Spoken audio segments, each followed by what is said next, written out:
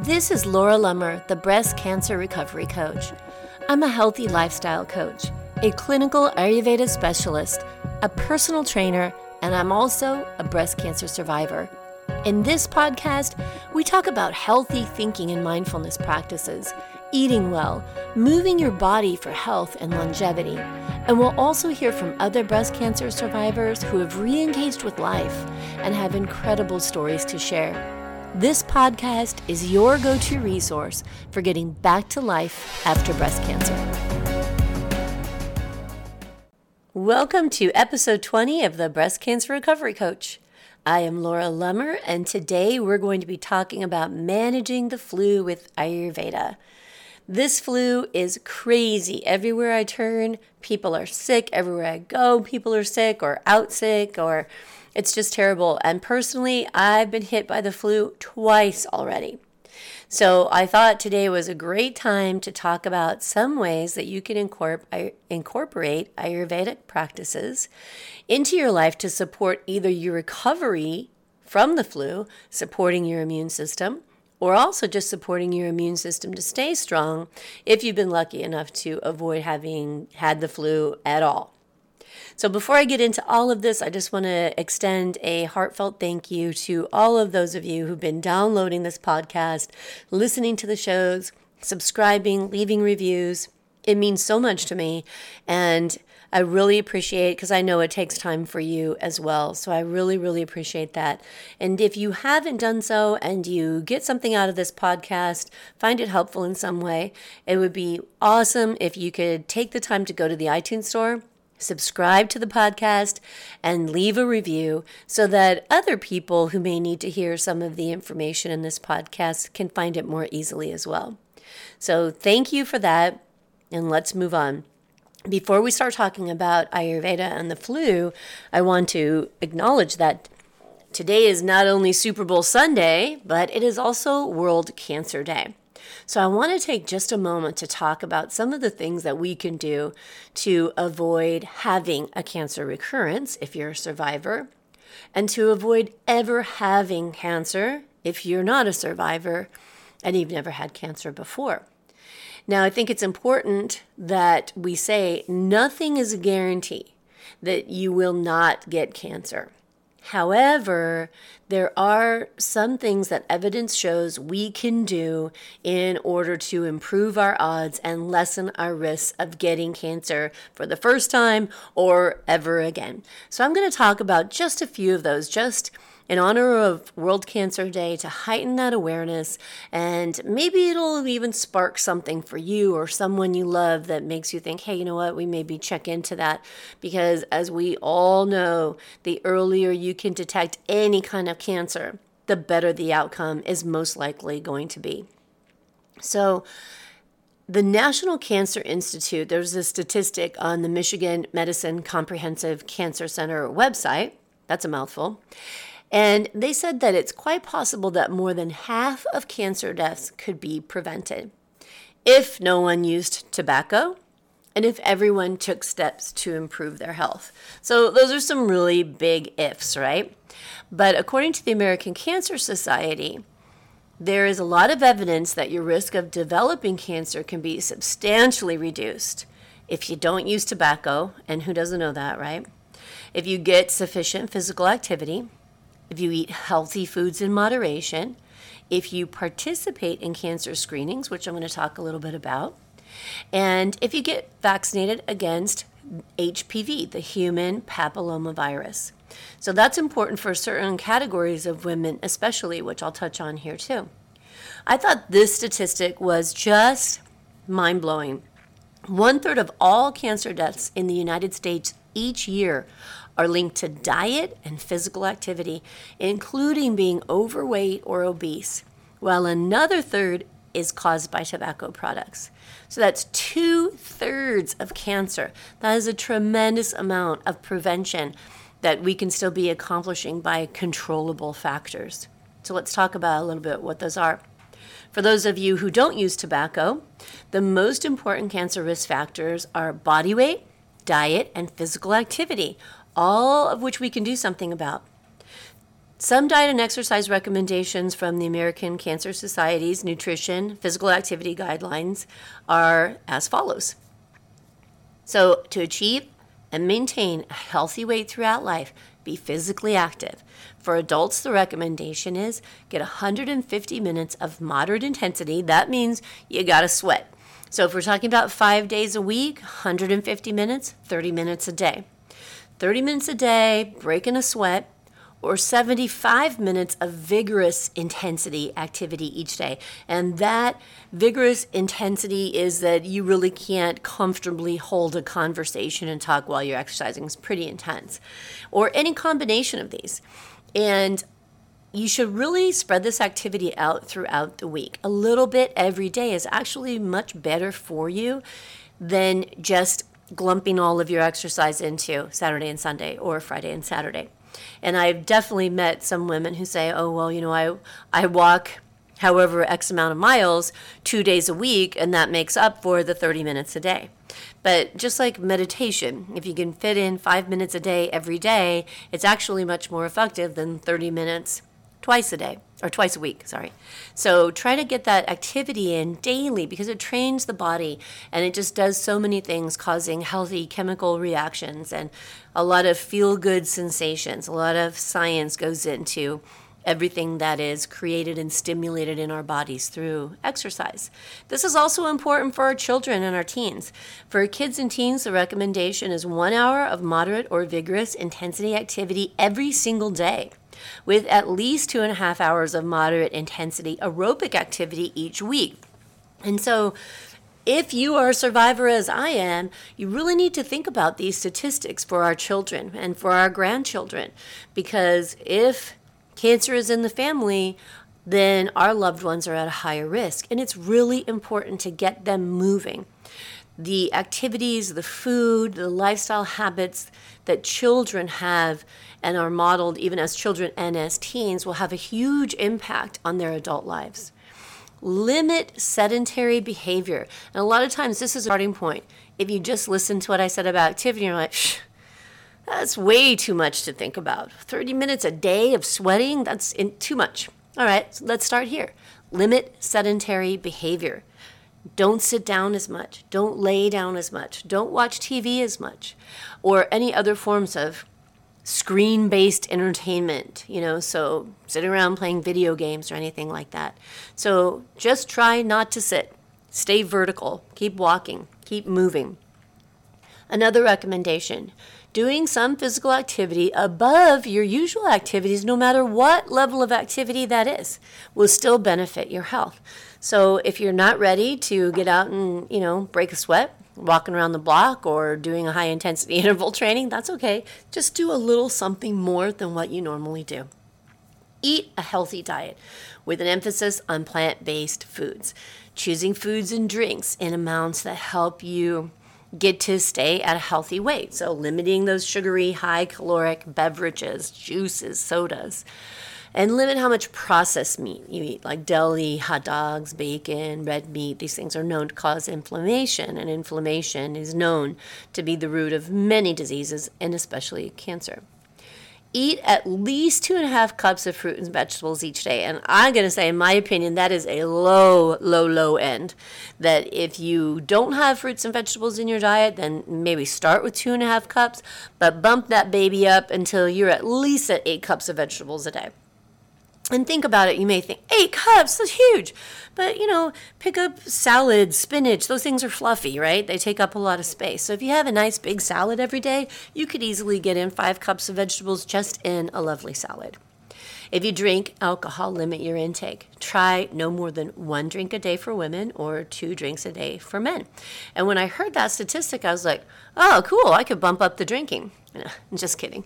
But you want to make sure, again, alcohol can have detrimental effects. We know alcohol is a toxin, right? That's why it has the effect that it does, and it can cause inflammation as well.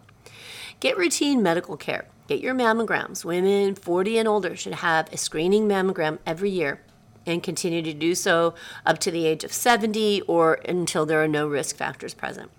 And this is the American Cancer Society recommendation. Get a colonoscopy.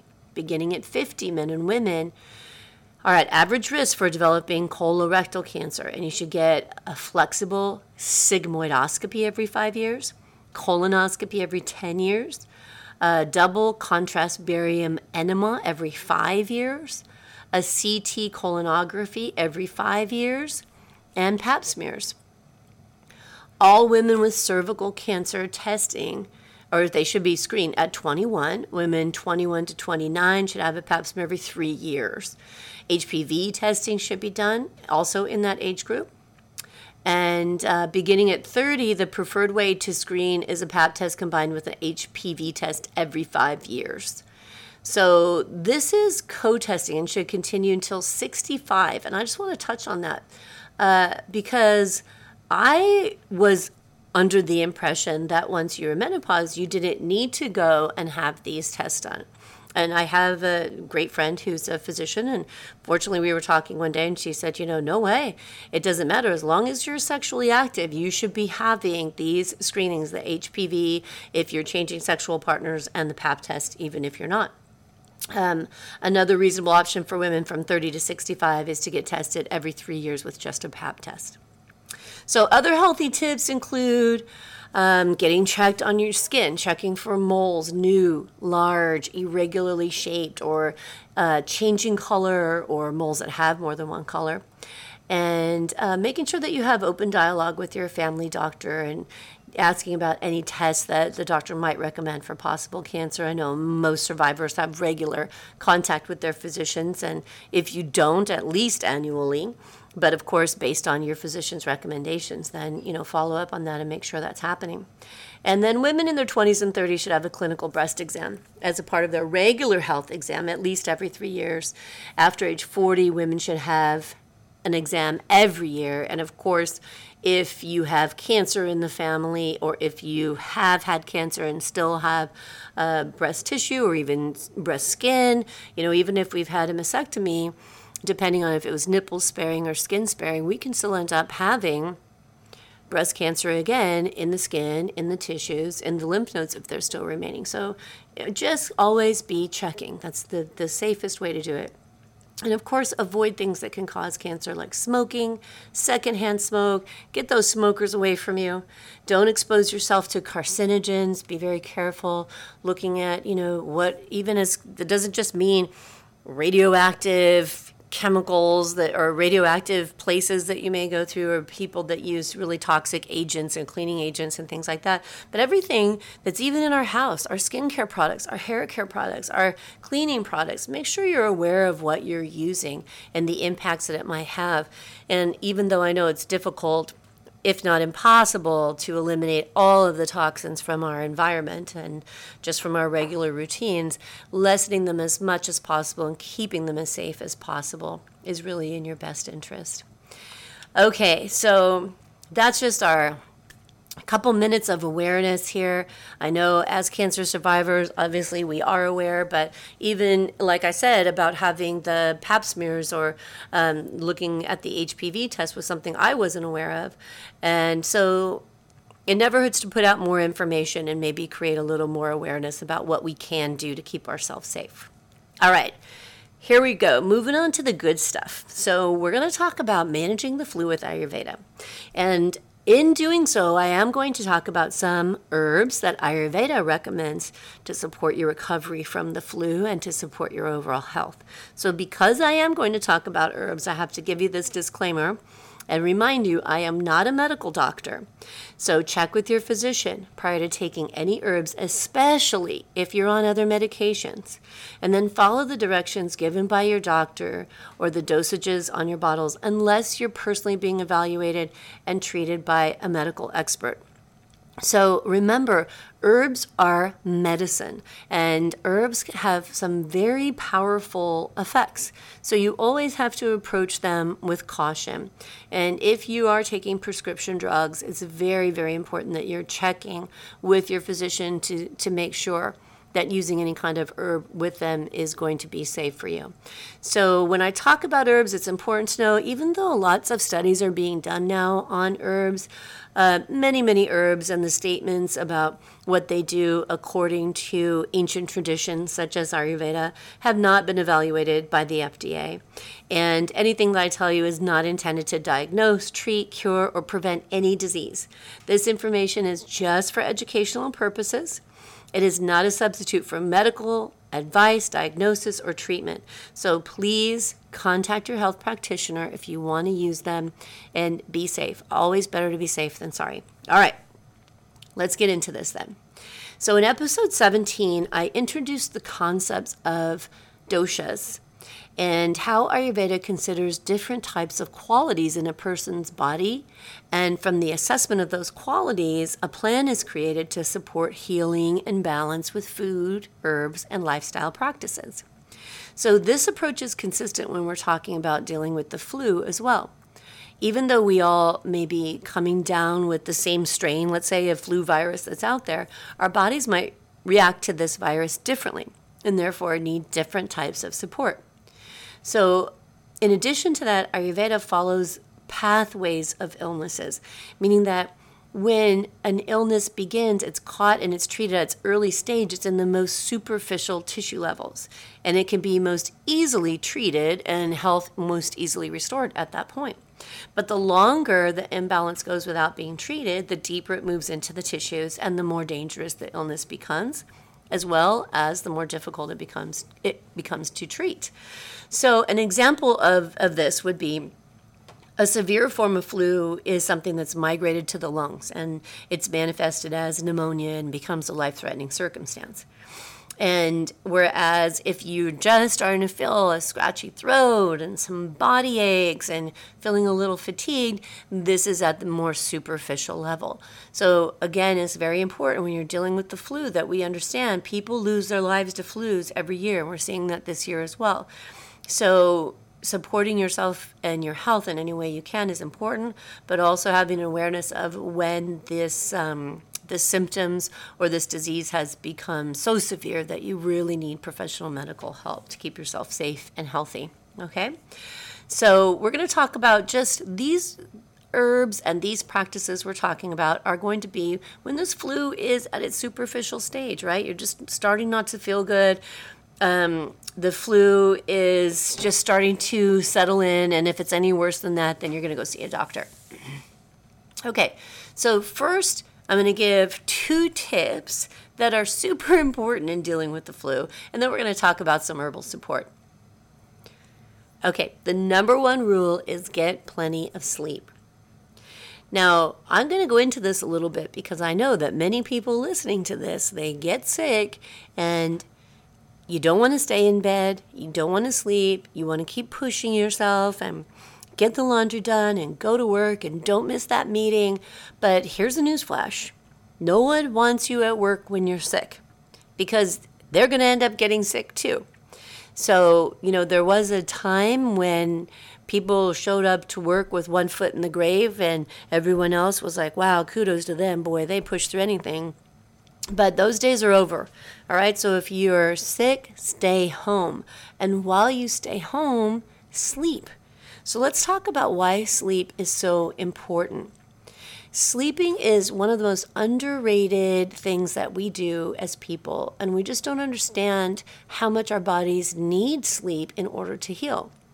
When we sleep, we detoxify, we rebuild tissues that have been broken down all throughout this course of our just normal, stressful day of life. So even if your life isn't uber stressful, just the normal wear and tear of living breaks down tissue. And sleep is this restorative state that your body really needs to stay strong and to regain health or to heal. So according to an article titled Sleep Helps Healing, which was published in the British Medical Journal, our stress hormones like cortisol are not only low when we're sleeping, but sleep actually inhibits the production of those hormones at the same time that it's promoting the production of hormones that rebuild tissue. So additionally, when we're awake, some stress hormones prevent the mechanisms that are necessary for healing, While we are asleep, the rate of that healing increases. So sleep is super important. It's important for our well-being, and many studies have shown that people with sleep apnea, this is really interesting, because people with sleep apnea have a higher risk of cardiovascular disease if the sleep apnea goes untreated. And lots of new studies are showing that sleep apnea can be related to things such as depression and anxiety. So as if that's not enough, studies are also showing that women who are put into menopause prematurely through surgery or chemically induced menopause, sound familiar, have a higher risk of suffering from obstructive sleep apnea. So sleep apnea, if you're snoring a lot, if you are feeling tired during the day, it can be these little bouts during the night where it's affecting your sleep because you're actually stopping breathing for a short period of time. And then maybe that snoring brings you back a little bit. And you don't even know why your sleep is disturbed. You just wake up frequently through the night. And sometimes it's not completely related to being overweight or obesity. Skinny people can have sleep apnea as well. So even though that's a deviation from the main topic of treating flu, if you are feeling tired during the day, if you're low on energy, if you're suffering from depression, or you have a loved one that complains about your snoring, you might want to look into getting a sleep test because sleep is so important. In fact, I'm going to give you one more little bit of info here. Dr. Richard Lung, in a 2015 article in the Huffington Post, said that when he treats his patients with depression for sleep apnea, they either say that my depression got better when my sleep apnea got treated, or others choose to frame it as I never had depression at all. It was sleep apnea. So interesting thing. Think about that. If you're tired all the time, get that checked out. Okay, so back to the flu.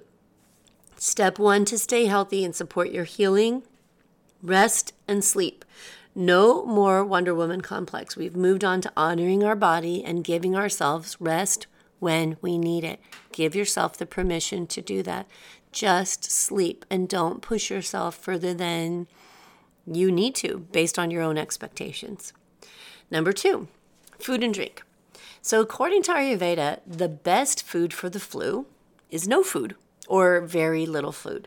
So fasting for 1 to 3 days while you're taking in lots of fluid in the forms of teas or water is important to allow the energy of your body to be directed toward healing. So instead of directing it to digesting, we're just letting that little energy we have work to heal our bodies.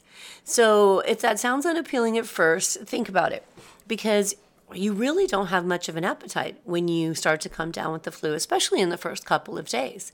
And then as you begin to heal, you slowly just rebuild that diet with appropriate foods for your constitution. Meaning if the foods are heating or warming or soothing, depending on the different Ayurvedic energies that we've talked about. So if you need to eat during the first few days of the flu, that's totally fine. Especially if you have some kind of metabolic condition or you're taking medication that requires food. But just keep the diet light. In general, like eating broths and cooked vegetables is something that's totally fine. But do stay clear of processed foods. Keep those crappy foods out of your diet, especially foods that are high in sugar, which again, we know contributes to inflammation. So I want to touch on foods for a second because I can remember when I was a kid and I would get sick my siblings, we would all get sick at the same time usually. And my mom would spoil us, right? And she'd make comforting foods and we'd get to have treats. Maybe we'd even get to have ice cream if we had a really sore throat. And we loved it. So now even as an adult, oftentimes, if your mom spoiled you when you were a kid, when you were a sick kid, you just feel like you want your mom or you want that comfort food. And that's perfectly natural because love in itself is healing and we're yearning for that love mom gave us through food, right? But there was a difference between the wholesome food that mom cooked and made for us when we were sick that she gave for us and the junk food we buy in boxes that we might think of as comfort food these days. So just be aware of that little bit of differentiation and try to stay away from those foods that create inflammation in your body, that are just super easy to eat because they're packaged. And they just know that they just make your immune system work that much harder. So turning to food for comfort is really more of a social habit than a natural tendency when we're sick. And if you think about it, or if you look around in nature, you'll see that when an animal is not feeling well, what do? They stop eating, right? If you come home and you find your pet just kind of laying around and lethargic and they haven't touched their food all day, you're immediately on alert. Oh, this animal is sick. And they sleep more than usual because they have this natural instinct that says, something isn't right. Get rest and don't eat. Just let the body begin to focus on healing. So Ayurveda is kind of turning us back to that natural way of being. And that's the whole essence of Ayurveda, is falling back in line with the cycles of nature and with our natural tendencies, not the things we've been programmed to do. So even though food is not super critical at this time at the beginning of a flu, according to Ayurveda, unless, of course, again, you have a medical situation, then definitely do what you need to do. But hydration is extremely important. A lot of people think about dehydration and something comes to mind about maybe exercise or being out in the heat and having heat stroke. But in fact, it just doesn't take a lot of a decrease in the amount of water in our body to have an impact on how we feel. In fact, about 1% of the loss of your body mass due to fluid loss is defined as dehydration. So that's just a tiny, tiny bit of fluid loss, 1%, right? Our body is made up, 60 to 70% of our body is made up of water. So we need water to keep things moving. It helps to keep nutrients moving through our system.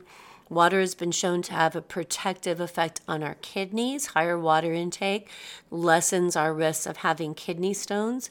And mentally, staying hydrated is really important because things like fatigue and anxiety, those can be related back to hydration in some cases. So when you're feeling sick, and you're in a bad mood and you're feeling really irritable, not to say that drinking water is going to completely change that, but it can absolutely have an effect on it. When we're very dehydrated, we can feel achy. We can feel confused. We can feel very, very fatigued. In fact, when my husband travels and he gets home after a long time of traveling and he's just wiped out, hydration is one of the first things that we turn to, just really getting him to drink as much water as possible. And here where I live in Southern California, there are a couple of really cool places that are hydration rooms or hydration places where you can go and get IV hydration. And it is amazing when I'm sick or even have migraine headaches. I often go to these places, and it's absolutely incredible how much that intravenous hydration can change the way you feel so quickly. So when you're sick and you're laying there in bed and you just feel awful and you don't feel, maybe you're thirsty, that thirst signal is going off, but you just don't have the energy to get up and get another glass of water, it's really important that you push yourself to do that. And maybe keep a pitcher of water by your bedside so that you don't have to keep getting up and down, but you do have some water there to keep refilling that glass. And really focus on hydration to keep yourself supported and feeling better a little bit faster. All right, so now the good stuff. We're going to talk a little bit about herbal support. So again, going back to episode 17, where we talked about the doshas, there are 3 different doshas that are recognized by Ayurveda, and each of those 3 doshas has different qualities. So when we're trying to support our health or our healing with herbs, it's important to think about the qualities of what we're experiencing, as well as the quality of the herbs that we're going to use to support our system. So for example, the flu in Ayurveda is considered to have Vata energy at its root. And Vata energy is that frenetic, moving, fast, cool, light, crisp, cold. Nothing moves without Vata. So typically the flu season occurs during a transition of seasons, right? So from fall to winter, and those seasons are high in that Vata energy as well. So giving you a little insight into the Ayurvedic perspective on the qualities of the flu. Yeah, when you have the flu, oftentimes you also get a fever, and the fever is more related to pitta, that hot, sharp, pungent type of dosha, having those energies. And you might also have mucus in your head or in your chest, which is more of the kapha type of symptoms. So really all three of these doshas are disturbed when we have the flu, and that's why the flu is considered to be tridoshic, involving all three doshas, an imbalance of everything. Great, right? That's why we feel so crummy. So like many imbalances in Ayurveda, we start to go out of whack, as I said a little earlier, in these superficial levels, and then if we don't nip it in the bud, we progress deeper and deeper and deeper, and we get sicker and sicker and sicker. So let's talk about some of the things we can do based on some of the symptoms that you may experience. And again, I'm talking about the flu, but if you feel like, wow, I kind of experience some of these types of symptoms on a regular basis, you might want to look into some of these herbal preparations as well. So if you're high in vata energy, if you're experiencing things like aching, dry joints, constipation, dry, scratchy throat and cough, headaches, dry sinuses, and a low-grade fever, here's a few herbs that might help you. Triphala. So triphala is probably one of the most common herbal preparations used in Ayurveda. It's a combination of 3 fruits that are native to India. They are amalaki, haritaki, and bibataki. And triphala is not a laxative, but it's actually a bowel tonifier. So it supports the regularity without causing gripping, that cramping sensation in your gut, because it doesn't irritate the bowels to cause movement like laxatives do, but it actually nourishes the tissues in our colon, and it supports healthy digestion, and in our small intestine as well, supports healthy digestion and absorption. So triphala is considered a tridoshic herb. It supports many areas of the body according to Ayurveda, including your immune system, your liver function, and your respiratory health. So triphala is not something that you only use when you have the flu, but many people use triphala on a daily basis just to support having very healthy digestion and healthy elimination. So if you're experiencing a dry cough, try some demulcent herbs. So demulcent herbs are those herbs that reduce irritation and inflammation in the tissue. Some very common ones are slippery elm, licorice, and marshmallow. And teas are a great way to get these herbs into your body. 2 of my favorite teas that contain actually, I think all 3 of those herbs are Throat Coat, and I think the other one is called Throat Comfort. And these are common teas, something you can find in your grocery store easily, or find them on Amazon. And do be careful with one of the ingredients. If you're drinking teas that have licorice, or if you're taking the herb licorice, if you have high blood pressure, some studies have shown that certain amounts of licorice could contribute to increasing that blood pressure. So do be aware of that and check with your physician if you have high blood pressure before you use the herb licorice. So for stiff, aching joints, here's a wonderful preparation, Yogaraj Gugalu. And I will put this on the show notes page. But Yogaraj Gugalu is a wonderful preparation. It has very warming energetics, and it has an affinity for removing in Ayurveda what's referred to as ama. And ama is basically toxins. It's that stuff that gunks up our body and causes imbalances. How's that for a scientific explanation? If you are experiencing more pitta type symptoms, heated symptoms, such as loose stools, burning mucous membranes, red rashy skin, some really effective cooling herbs are for the digestive tract, and the mucous membranes are licorice again, but use it with caution, shatavari, cardamom, and fennel. And these are, again, easily found in lots of teas. So look up these ingredients. And teas are always just a very generally safe way to consume herbs. Neem and burdock are good choices for red, rashy skin. And if you immediately think of neem in the form of essential oil when I say that, be really careful with the application of this unless you're very familiar with the safe use of essential oils. The rule of thumb for skin application of neem is 1 part neem to 10 parts carrier oil. So it's always best to test your skin in a very small spot to make sure you don't have a sensitivity or allergic reaction before you just slather it all over you. So again, thinking be safe, better safe than sorry. But you can find neem in teas also. And at the end, I'll give you a really great resource for herbs, and you'll be able to find that on this website as well.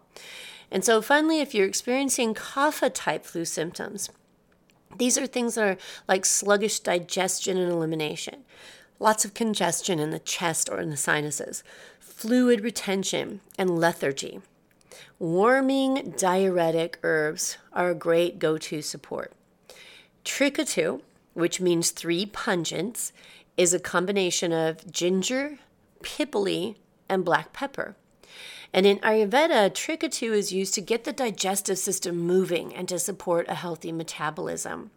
Now, ginger is also used as a support to healthy expectorations and to calm nausea, which I'm sure you've probably heard the use for, right? To drink, it used to be ginger ale. I remember when I was a kid, before it was just all sugary, it was a ginger ale if you had an upset tummy. And saltine crackers, right? But ginger is a great digestive aid. And so when you're feeling that sluggishness, that slow sluggishness, ginger and heating herbs are something that's really good to get you moving. For fluid retention, herbs like dandelion leaf, uva ursi, these are used in Ayurveda along with what's called a diaphoretic, a more heating herb that might help promote sweating. And again, trichatu is one of these, ginger is one of these, and also basil and bayberry. So I don't know about you, but for me, when I'm sick, I always know I'm turning the corner on feeling sick when I start sweating. I get to that point where I start sweating and I think, oh, okay, there's something about it that just gets me moving and kind of gives me a little energy boost. I think it's that extra heat that just makes everything feel like that crud is coming out of my system. And that's why these herbs are used when you're feeling lethargic. They can have that effect of making you just kind of want to get up and take a shower or move around and start that sweating. So finally, there are 2 other remedies that I'll share with you that I learned while studying Ayurveda and that I used for myself and for my kids. One is a mixture of hot water with honey and black pepper. And that's really great to use if you're feeling mucusy. So that can help warm things up and help act as a little bit of an expectorant. I personally prefer using licorice tea in that, but there's sometimes licorice tea can have a little sweetness, or if you're someone who shouldn't be using licorice tea, hot water is absolutely just as effective. And then the second one is something that I heard about when I was attending a lecture by Vasant Lad. Now, Dr. Lad is an Ayurvedic physician.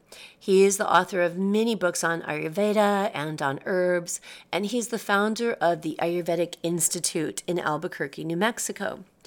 And during his lecture, he passed on an old family remedy that now I've used for years whenever my children or I get a sore throat or a cough. And that remedy was to put 10 drops of Mahanarayan oil into a cup of hot water or tea and then drink it. So Mahanarayan oil is an herb-infused oil that's used in Ayurveda to relieve sore muscles and joints. So when I heard Dr. Lad say that I would drink it, at first I was a little bit leery. But I have so much respect and admiration of him, and I trust his advice and his opinion that I was definitely willing to try it. And what he said was that this was going to relieve a sore throat and that it would relieve a cough almost immediately. And especially, I have a couple of children with asthma, and he said it especially helps asthmatic people. So it made sense to me, since the oil, Mahanarayan oil, is actually used to soothe that soreness in muscle and joints because it has anti-inflammatory effects. So it made sense. And I tried it, and it was very effective. And now I always keep a bottle of this oil in my medicine cabinet. My kids ask for it when they're not feeling well. They know that it works for them too. It's soothing. And it has just kind of like a sweet kind, not sweet as in sugary like candy, but a sweet kind of a flavor to it. And it's not overpowering or really strong. It's actually quite pleasant. So I hope you find these tips helpful. But even more than that, I hope you avoid getting the flu bug altogether. Now, if you have remedies that you find helpful when you or your loved ones have the flu and you're willing to share them, please find me Laura Lummer on Facebook or the Breast Cancer Recovery Coach on Instagram and post your insights. I'd love to hear them. So as always, I'll list the resources and references on the show notes page for the things I talked about here today. So please check them out on my website, lauralummer.com, under the podcast tab. And if you haven't done so yet, don't forget to download my book, The 6 Habits of Healthy, Happy Breast Cancer Survivors. It's free on my website. Just click shop and then click on books and follow that link. And I hope you make it a great day. Again, being World Cancer Day, if there's something near and dear to your heart and you want to make a contribution to that cause today, this is a great time to do it. And I hope you have a wonderful Super Bowl Sunday and a great rest of the week. And like always, I'll talk to you in 2 weeks. And remember, let your lifestyle be your medicine. You've tamed the voices in your head. You've put your courage to the test. Laid all your doubts to rest. Your mind is clearer than before. Your heart is full and wanting more. Your future's at the door. Give it all you got. No hesitating. You've been waiting all your life. This is your moment.